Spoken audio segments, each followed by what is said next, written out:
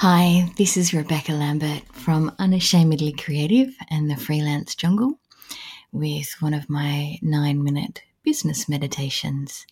Today we're going to talk about fighting the urge to work when you don't have to, so on weekends, holidays, and in downtime. Now, the first part of facing that urge to work is to discover where it comes from. So close your eyes for a moment and think about, where does that urge to work come from? What kind of psychological triggers are behind it? Is it that you don't want to miss out on opportunities? Is it that you like feeling useful? Is it that you want praise? Or that you've invested too much of your identity in work and feel lost without it? Think about the reasons behind you choosing to focus on work when you should be resting. Turn around and examine all of the reasons that come in your mind. What's behind them? Is it purely practical? Or is there some kind of emotional or psychological trigger that's pushing you to feel as though work is a worthy thing in your downtime? Are you avoiding situations on the work time, outside of work time, such as holidays and weekends? Are there feelings of loneliness? Are you avoiding confrontation with someone within the home? Are there issues within family? Are you spending time feeling as though you are not wanted where you are? Sometimes we throw ourselves into work because we're not being satisfied on an emotional or intellectual level in other areas of our life.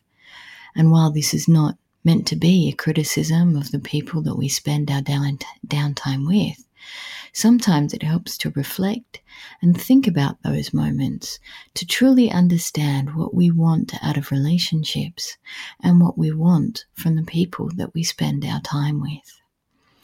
If you're finding, for example, that your friends are going out drinking and it no longer interests you, perhaps you need to reconsider your choices. If you're finding that things are difficult and you're doing things to avoid conversations with people, perhaps it's time to sit down and think about why and see what you can do in a healthy manner to improve things. Is it the stress about your workload that is giving you the most trouble? Are you constantly busy, overwhelmed, and overworked during the week? Are you finding that when you take time off, you have a sense of guilt and that you feel like you're letting yourself down by taking the smallest amount of self-care? Humans are terrible at estimating time. So one of the things that we often do is overbook ourselves. We overcommit. We think that we can do more things in a shorter space of time than is actually realistic. If your workload is really heavy, then it's time to start planning. It's time to start looking at the work that you have there and think about what you can and can't reasonably take on. Can you shorten the scope? Can you delegate out to others? Can you delay client requests on the basis of priority? Think of the ways that you can manage the time better so that the work product that you produce is of higher quality. You are only one person, and there is a limit to how much you can do. Welcome the feeling of relaxation. Lie still and feel your toes. Feel the feeling of your toes creeping up your body to your hands, to your neck, and to your head. Try this sensation lying on grass or in sunshine or on sandy beaches. Think about moments where you can sit in the park and listen to the wind rustle in the leaves on the trees. Take the dog for a walk. Enjoy doing peaceful things such as reading, walking, taking photos that aren't for your Instagram but are for your art, drawing, capturing the moment, creating just for you those moments in time. Enjoy nature. Take the extra 5 minutes to walk past the place that has the green shrubs. Take that time to understand and smell and see the sounds of the ocean, of the lake, of the beach, of the park, of any green space that you can possibly think of. Go to the dog park, watch the dogs at play. Read a book in the sunshine. Set up an old chair in the backyard that is all yours with a pitcher of lemonade and a chapter you want to read. If you truly can't switch off, think about creativity. Think about volunteering. Look for ways to get your self-worth, your perspective, and satiate that curious mind of yours by creating in different ways. Try sport. Set yourself exercise goals. Paint. Look for ways in which you can improve yourself throughout your day without it being work-related. Give to your community. Walk along the streets and pick up rubbish for half an hour.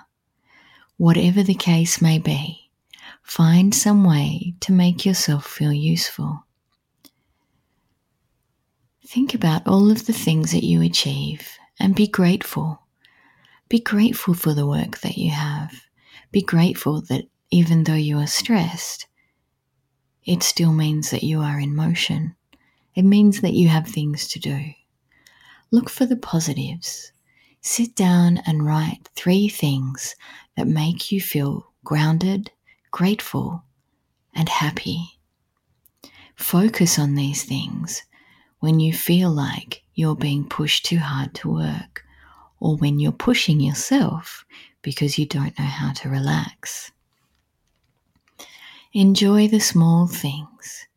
Make relaxation cool. In our society, self-care has become a commodity. Walk away from that and find your own version. What gives you the most peace? Is it an extra long snooze on a Sunday? Is it a bath? Is it talking to your mother? Is it walking the neighborhood dog? Is it bird watching? Whatever the case may be, find your version of self-care and give yourself 20 minutes a day to be at peace without your brain telling you that work is an important thing. Putting boundaries in place can help you understand why you want to work so much and what alternative options and choices you have available instead. If you've liked this 9-minute meditation on fighting that urge to work in downtime, you can find many more via Whooshka, looking for a little bit of business zen, presented by the Freelance Jungle. This has been Rebecca Lambert from the Freelance Jungle and Unashamedly Creative. Goodbye now.